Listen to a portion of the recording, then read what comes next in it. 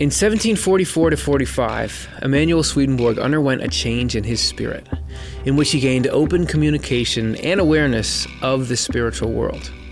All the while, he continued his life and work for the Swedish Board of Mines like before, but now he also interacted with spirits and angels.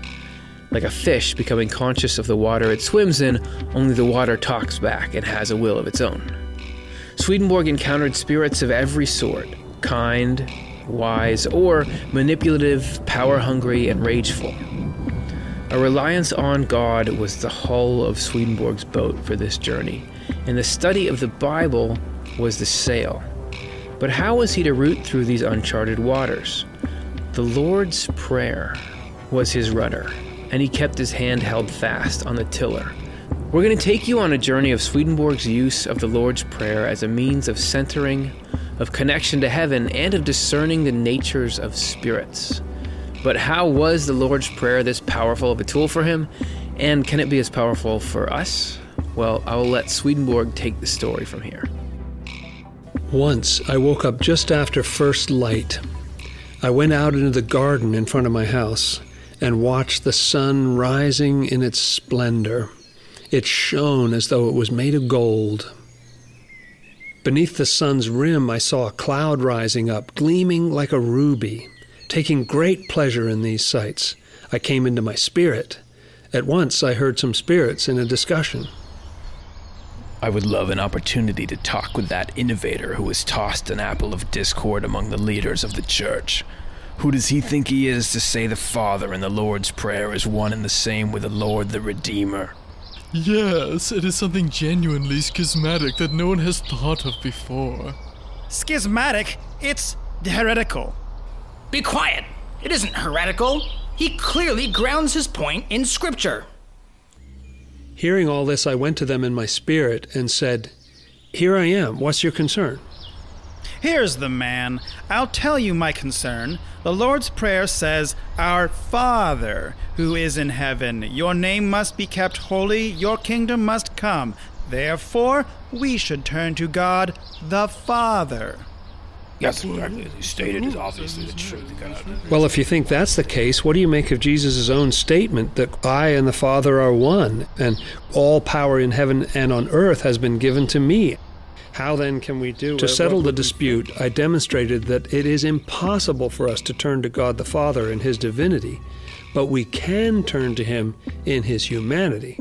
Because the divine nature and the human nature together constitute one person, the Lord is the Father mentioned in the Lord's Prayer.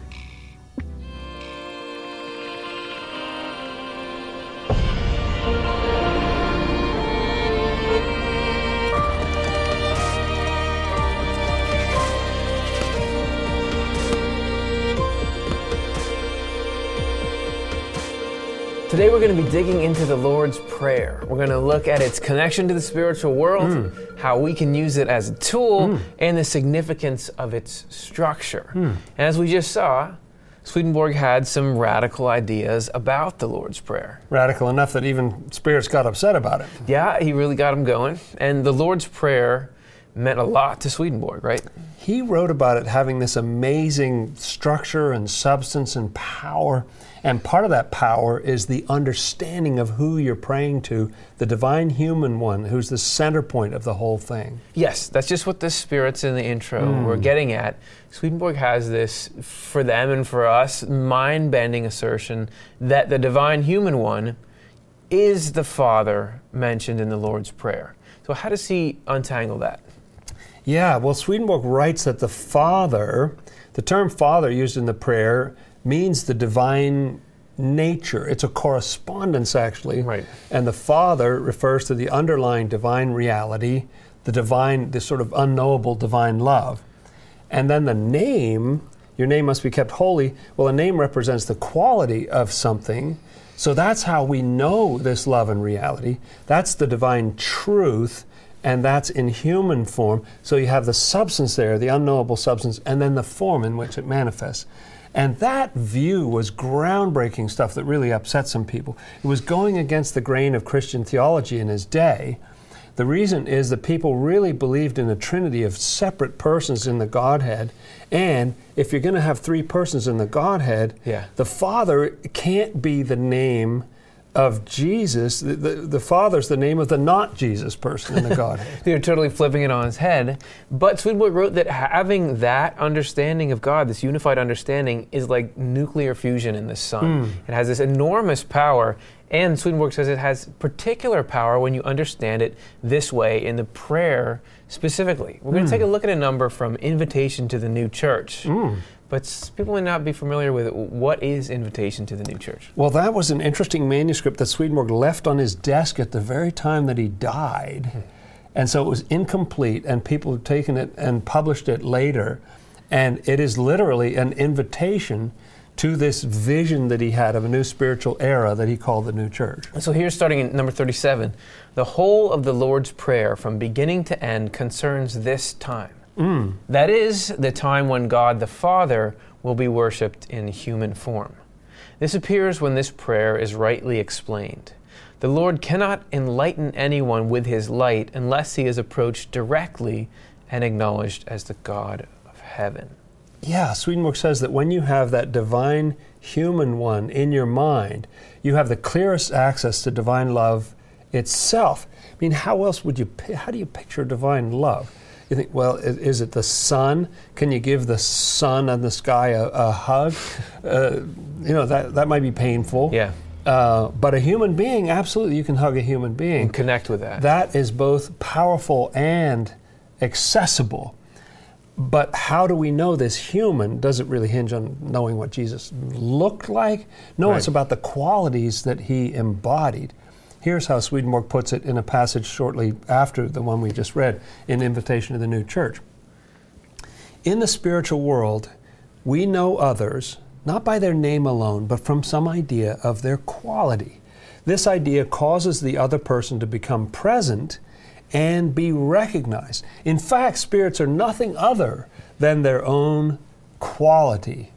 From all this, then, it is clear that none of us has the Lord present with us unless we know his quality, because he's in the spiritual world. This quality is something that the truths of the Word reveal. So don't panic, or there's a way of finding out. We got access. Every truth in the Word is a mirror, I love this idea, giving us a particular image of the Lord. It's like this one's a little, this little keyhole you can see in here. Oh, there's another one. You catch another glimpse of the Lord inside. After all, as he says, he is the Word itself and the truth itself. Okay, so we're starting to build this foundation for understanding the prayer, and we know that it all centers on the Lord. But maybe it'd be good at this point in the episode to actually spell out which prayer we're talking about. Yeah, that would be good. Okay, here it is. Our Father in the heavens, your name must be kept sacred. Your kingdom must come. Your will must be done, as in heaven, so also on the earth. Give us our daily bread today, and forgive us our debts, as we too forgive our debtors. And do not put us to the test, but free us from the evil one, because the kingdom, and the power, and the glory are yours forever. So there it is. And some of you may have noticed that this is not necessarily a translation you're familiar with. Why did we go with that version? That ain't your mama's prayer. Well, the New Century Edition translations of Swedenborg's works are taking his Latin and putting it into modern, fresh, accessible English. And so Swedenborg talks about the Lord's Prayer a lot. So we took the English translations of his Latin. Now you say, well, his Latin is a translation of the Greek and Hebrew of the original. Aren't we going a little whisper down the lane? But on the other hand, Swedenborg has this spiritual insight, so maybe his wording helps us. And in any case, I think it's valuable to tangle with a different wording. Sometimes you get so used to it, you say it so many times that you sort of go numb to it. So I think the different wording can shake us up a little bit. It makes you think about what the meaning, what it's actually saying, and kind of a nice, maybe a center point for all these different translations people are familiar with that we can kind of focus on together. Yeah, and there's another little textual point I'd like to make, which is that there's that part of the prayer at the end about the kingdom, the glory, the power. That's often referred to as the doxology. Now, in the earliest manuscripts of the New Testament, that's not there. It comes in later in the manuscript history. And so some religious traditions today don't say that part. They really, well, wait a minute, that wasn't really originally part of the prayer. But in Swedenborg's day, it was part of the prayer that he understood. He even explains the inner meaning of some elements in it.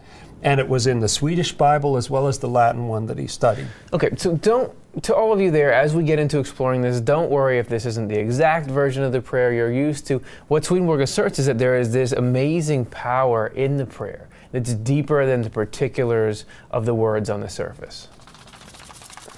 Now, what do I mean that there's this amazing power in the prayer? Isn't it just a handful of poetic words?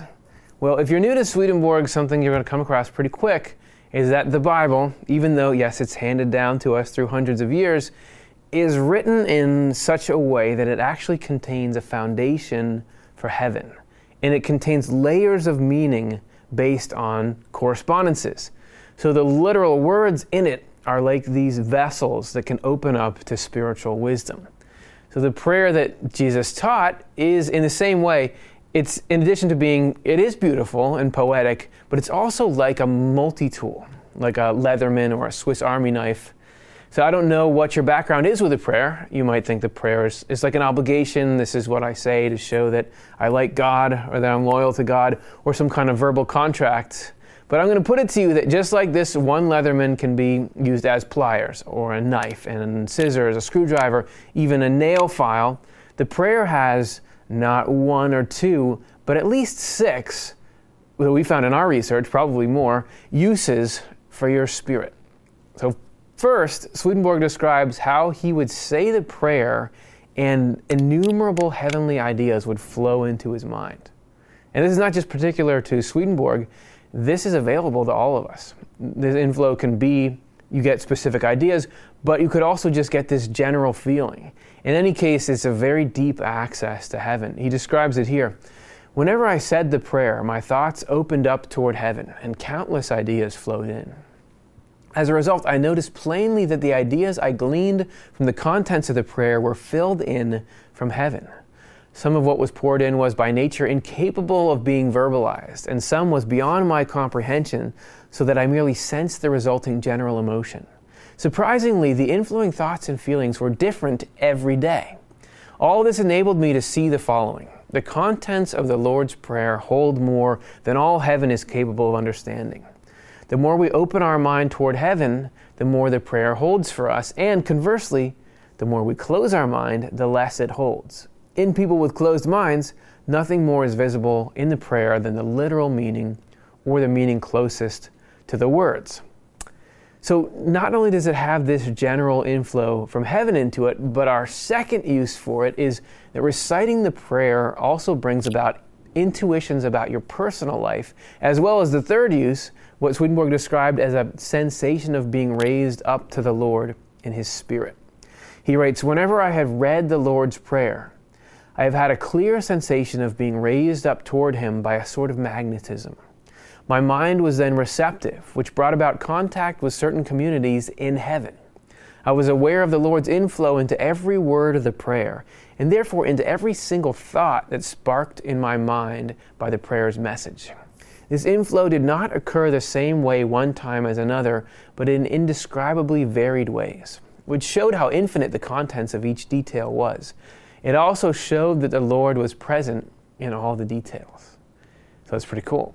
And the Lord seems to be able to use our saying the prayer as an avenue to give us these specific, personalized thoughts about our own life, even though we're all saying the same prayer.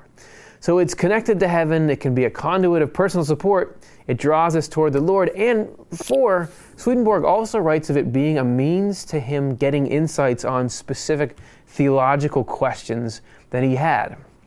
So here's 3 experiences that he journaled about. He writes, the Lord is in no wise the cause of evil, and consequently does not drive away evil by means of evil, but he wipes out evil by means of goodness. These thoughts were given to me in the Lord's Prayer while I was praying it today. And he goes on, what leads us not into temptation means. In the inward sense it means, may the Lord not abandon us, or may he not slacken his divine power. These meanings I learned while praying the Lord's Prayer. And then finally, in praying the Lord's Prayer, my hands were folded and unfolded by a manifest force. Moreover, the words were elevated, as it were, and intuitions of the things contained therein were infused. And with that last one, Swedenborg gives a cross-reference to it from another spiritual experience, which gives it more context. So in this other number, Swedenborg is writing about feeling bound and attacked by spirits with him who wanted to keep him from thinking higher wisdom about what he was reading in the Word.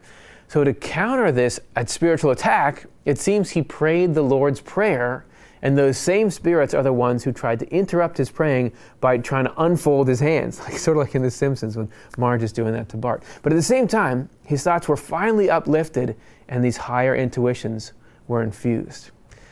So if I were you, I might be thinking, okay, so you're saying this is all available to us, but how? Is it one of those, I had to rub my head, pat the stomach, hop on one foot while saying the prayer to align with it right? Well, it's much simpler than that.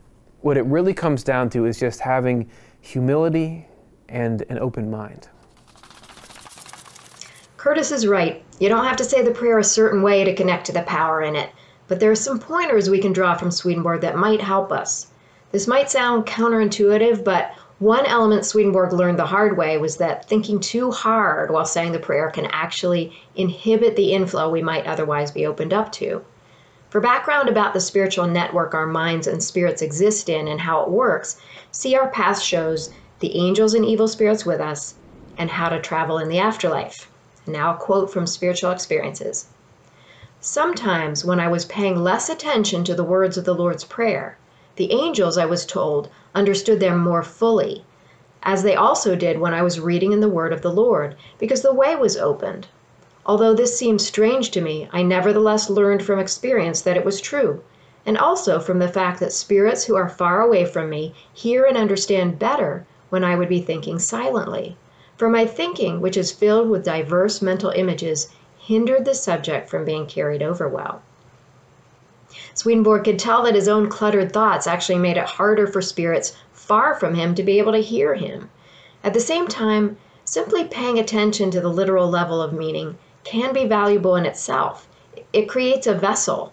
We can have an awareness that the prayer contains deeper meanings while just simply saying the words and seeing what comes. It still connects us to angels. Now, it might seem confusing that on the one hand, we should try to be aware of deeper meaning in the prayer, and on the other hand, not think too hard about it. But it seems that the biggest problem would be to have false ideas that actually oppose the heavenly meaning and the love contained in it.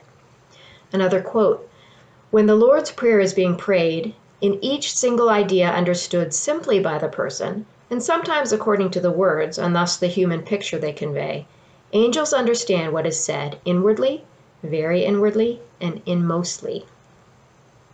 The main thing you're doing when you're saying the Lord's Prayer is creating a container in the mind to humbly receive inflow from the Lord. Swedenborg says this is even how people in the afterlife pray. I was shown how they pray in the other life, as is usually done, while saying the Lord's Prayer, during which their understanding was communicated to me. It was simple, hardly beyond the bare meaning of the words, yet it was not closed up as with others, but still soft, able to be opened up, and therefore understandable to the angels, as though each mental image, albeit in the bare meaning of the words, could serve as a container. Swedenborg even had the experience of praying with a certain spirit and realizing that even though the spirit prayed with simple belief, grasping no more than the literal meaning of the words, his inward regions were opened immediately to heaven. So, in summary, saying the Lord's Prayer with humble openness can connect us not only with God, but also with a whole network of angels and good spirits. We can be praying along with them and helping each other open up to deeper influences from the Lord. Since Swedenborg was able to see the angels and spirits he was connected to, he also found that saying the Lord's Prayer could help him learn about these spiritual companions. But I'll let Jonathan tell you more about that. Now we have two more abilities or uses of the prayer to go through, If the 4 we've already covered haven't blown your mind, the 5th one really might. There are numerous accounts in Swedenborg's works of him using the activity of saying the Lord's Prayer as a way to reveal the quality of the spirits around him. Sometimes the spirits say the prayer with him, sometimes he says the prayer and the spirits react in some way. But in any case, it seems that the prayer is capable of revealing spirits' natures. In this passage from Secrets of Heaven, Swedenborg begins with a description of certain spirits that were with him. Their nature I was able to learn about from their speech, since they talked with me. They did not trust their own thinking much, any more than they had in the world. So they did not narrow down to any definite opinion on sacred subjects, but depended on others' beliefs, without challenging the validity of those beliefs. I picture these spirits being like, okay, whatever, about what people say if they have a strong opinion. This character of theirs was also demonstrated to me when their perceptions flowed into the Lord's Prayer as I was reading it. What does that mean, their perceptions flowed in? I could always tell what the various spirits and angels were like from the Lord's Prayer by noticing the influence their thoughts and feelings exerted on the content of the prayer. What's he talking about? So the Spirit's thoughts and feelings would affect Swedenborg's sense of what was lying within the meaning of the prayer. So I perceived that these spirits were the kind I have described. In another instance, the quality of the spirits around Swedenborg is revealed through the mental images the spirits have in response to Swedenborg saying the prayer. For it was once again portrayed to me what their thought was like, apparent also from other things, namely, that they receive in simplicity what is being said, not particularly in an outer meaning, nor in an inner one, but still in a way that enables the angels to extract inward mental images from it. This is how the spirits were, whose thought was shown to me at the time when I prayed the Lord's Prayer. For the nature of any number of spirits and angels, here he makes a general statement, can be found out by the saying of the Lord's Prayer, that is, what kind of mental images they have at that time. Now, how do you get access to that? That's pretty special, but still, he's making general comments, isn't he? These have been portrayed to me now and then at such a time.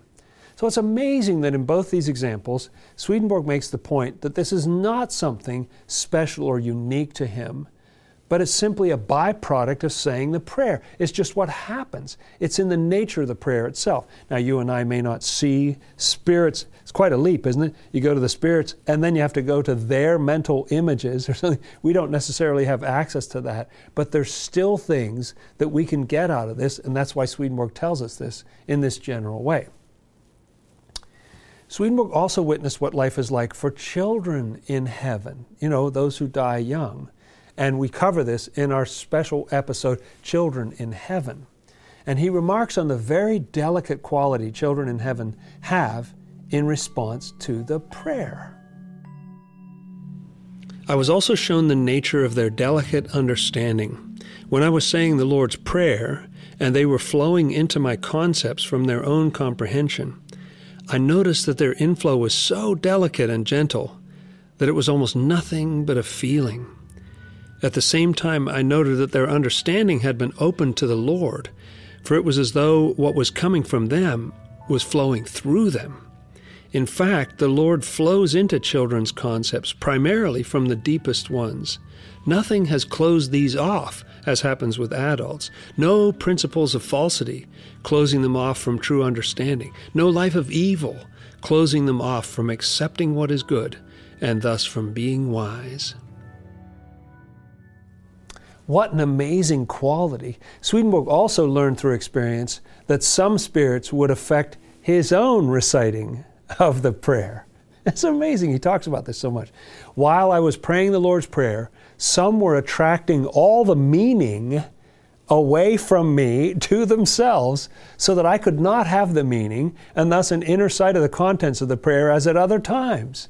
So I had to pause as often in the beginning or in the middle of the prayer, for those who attract the meaning to themselves want me to serve them as a slave or a tool and themselves to be the masters.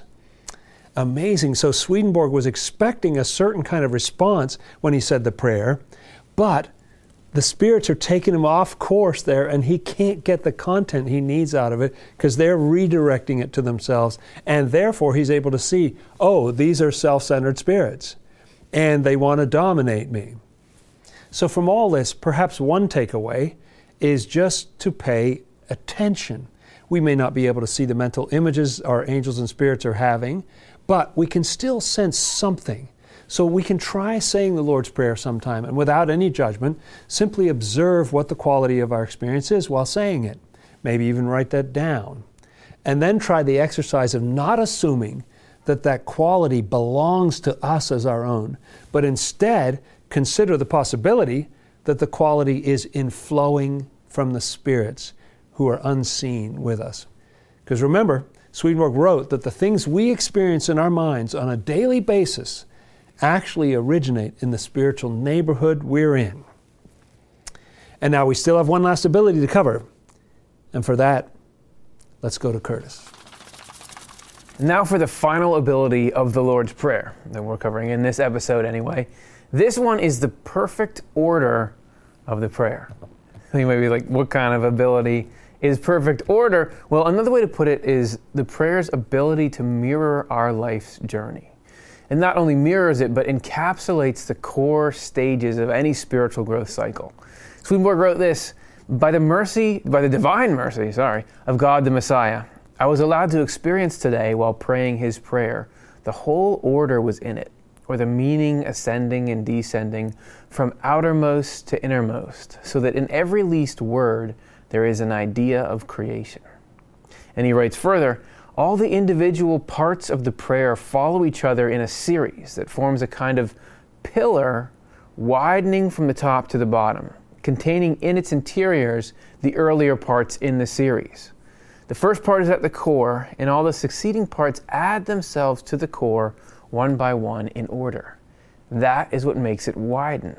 What is at the core reigns supreme in all the surrounding layers or in all the individual parts because it provides the essential reality behind the existence of all the rest. So pretty cool, complex stuff. And the parts of the prayer follow a perfect order and are in a series that builds on itself.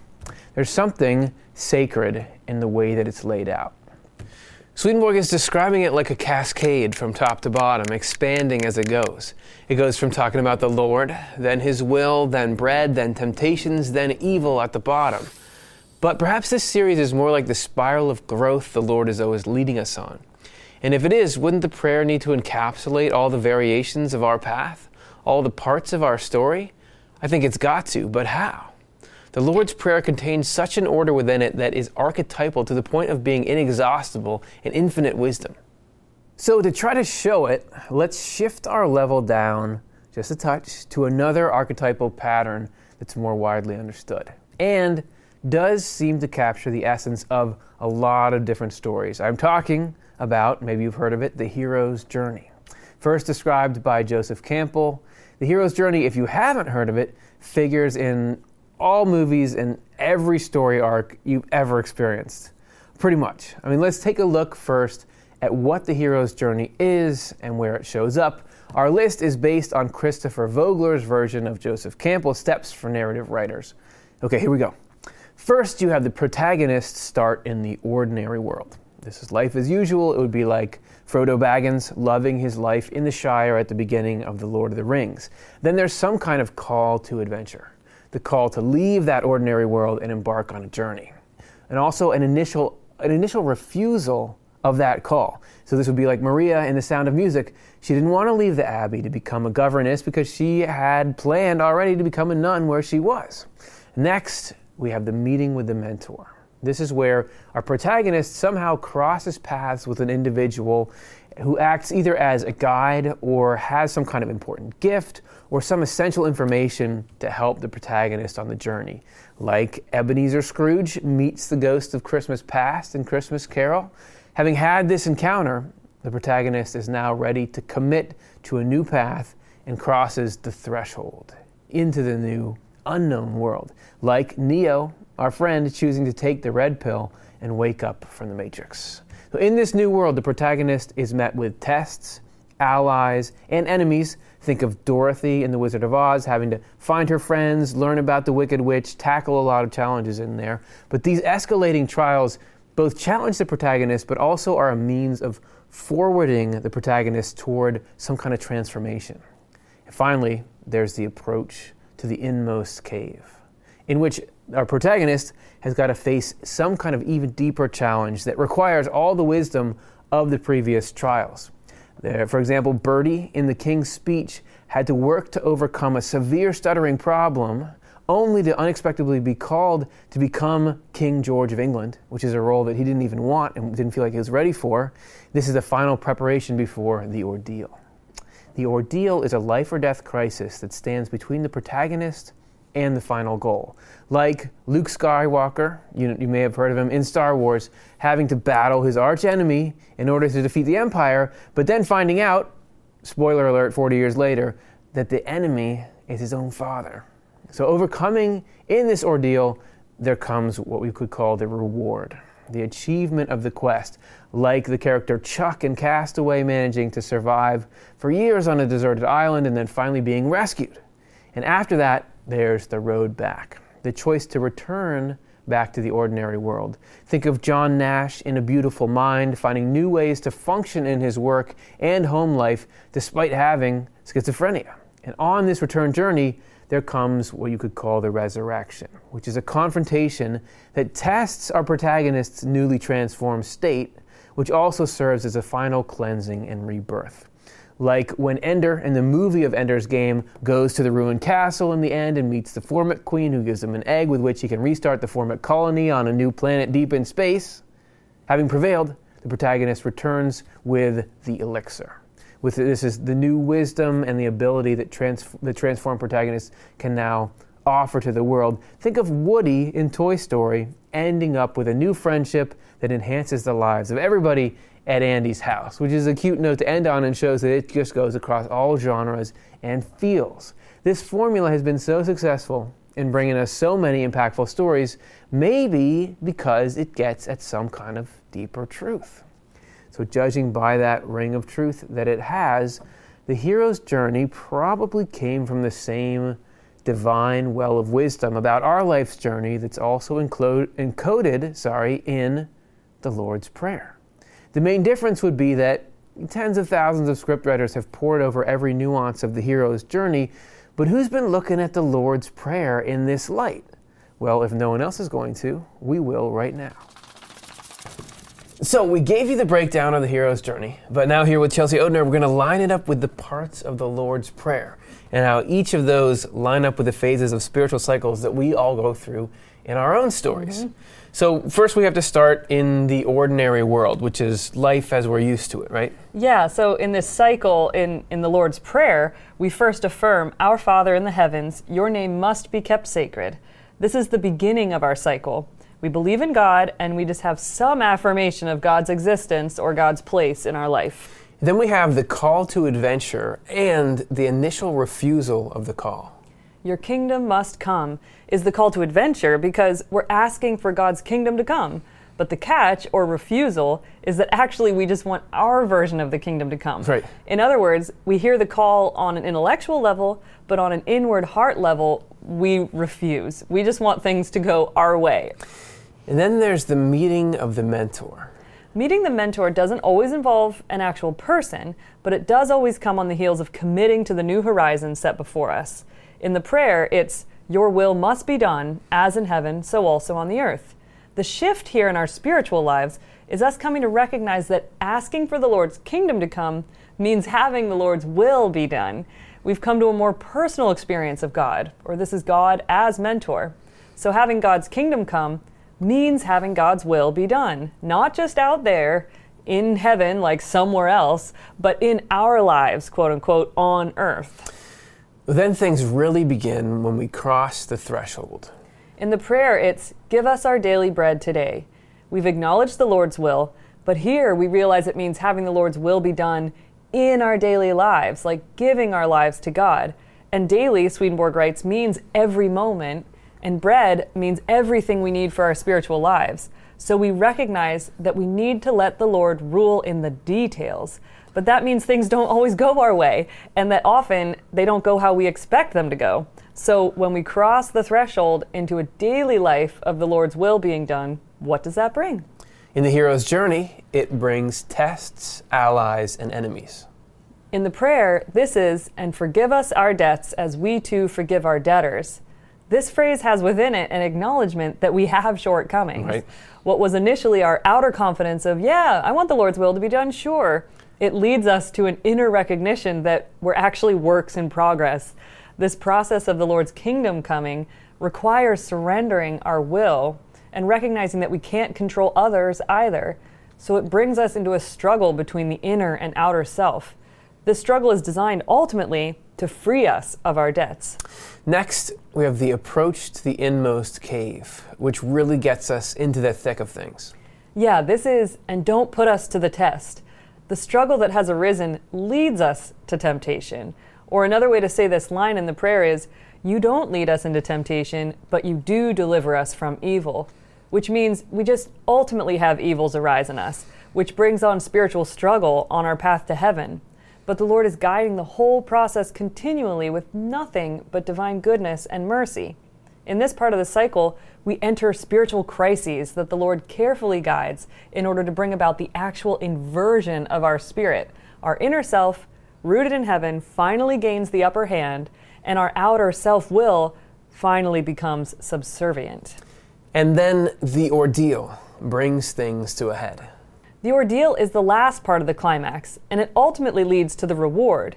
In the prayer, this is, but free us from the evil one. The Lord delivers us from our spiritual crisis. Truly, He's been leading the process the whole time. And it can seem like suffering for no reason, but the Lord is freeing us from evil through all of this. Every hardship is a means for the Lord to lead us further on our spiritual path. And then it's time for the road back. The road back can be matched with, the kingdom is yours. We're humbled, and having come through our spiritual crisis, we recognize the Lord's kingdom is real, and we actually desire it at heart. We have now been transformed. After the road back is the resurrection. We've been transformed as we're facing life's challenges in a new way, as a new kind of person. Yep, we affirm God's power. The power is yours. We're now renewed in trust that the Lord really does have all power and guides our process unceasingly. So it's really this empowered state. We've been carried all along, and now we want the Lord's power to have full rule in us. And finally, the return with elixir. We've come back from this cycle with spiritual gifts that we can keep. And the prayer ends, and the glory is yours forever. With renewed trust and affirmation of the Lord's kingdom, we feel courageous to continue our journey. We see how our lives magnify the Lord's glory and how our path is really in the Lord's hands forever. Wow. So altogether, the prayer takes us on this journey through like an entire spiritual growth cycle, which makes sense because I think if God is going to write a prayer, it's got to be cool, but it also should capture all the essential elements of all storytelling. Yeah, the hero's journey is a pattern people see in myths and stories throughout history, and so there really is something about it that is deeply satisfying to our minds. Yeah. And I see it that this pattern comes from the divine design, and Right. so any articulation of the Lord's, including the prayer itself, must reflect it. And in any case, it's just really cool to try our hand at doing this deep dive into what that might be. Wow, I'd never thought of the prayer that way before. That in itself gives it this level of cohesion and order that's really astounding. Yep, and that's just one of the 6 abilities that we've covered in this episode. As a review, we've talked about how the prayer connects us to an inflow from heaven, how it gives us customized wisdom for our personal spiritual lives, how it can open us to this kind of spiritual magnetism that draws us to the Lord, and how it can enlighten us on spiritual questions. and also how it's actually a litmus test of sorts to gain a sense of the quality of the spirits around us. And then lastly, how it has this perfect order within it that encapsulates our spiritual cycles and the story of our transformation. So we hope you've enjoyed our journey through taking a look at the prayer. Hopefully that gives you some new ways to use it and to further explore it. But just because we're saying we think the prayer is so cool doesn't mean we're saying this is the only prayer that's legit. Don't ever say any other kind of prayer. That's right. We're just hoping this episode has given you more to think about and act on and discover for yourselves. We want the ideas and insights we cover to be available for free to anyone, anytime they need them. That's why we offer Swedenborg's books as free downloads on Swedenborg.com, and we share all the content on our Off the Left Eye YouTube channel with no paywall or ads. The only way to keep this up, though, is for those of you who like what we're doing and feel comfortable giving, to give. If the idea of helping others have easy access to the content we produce feels meaningful to you, please consider supporting this cause with a donation.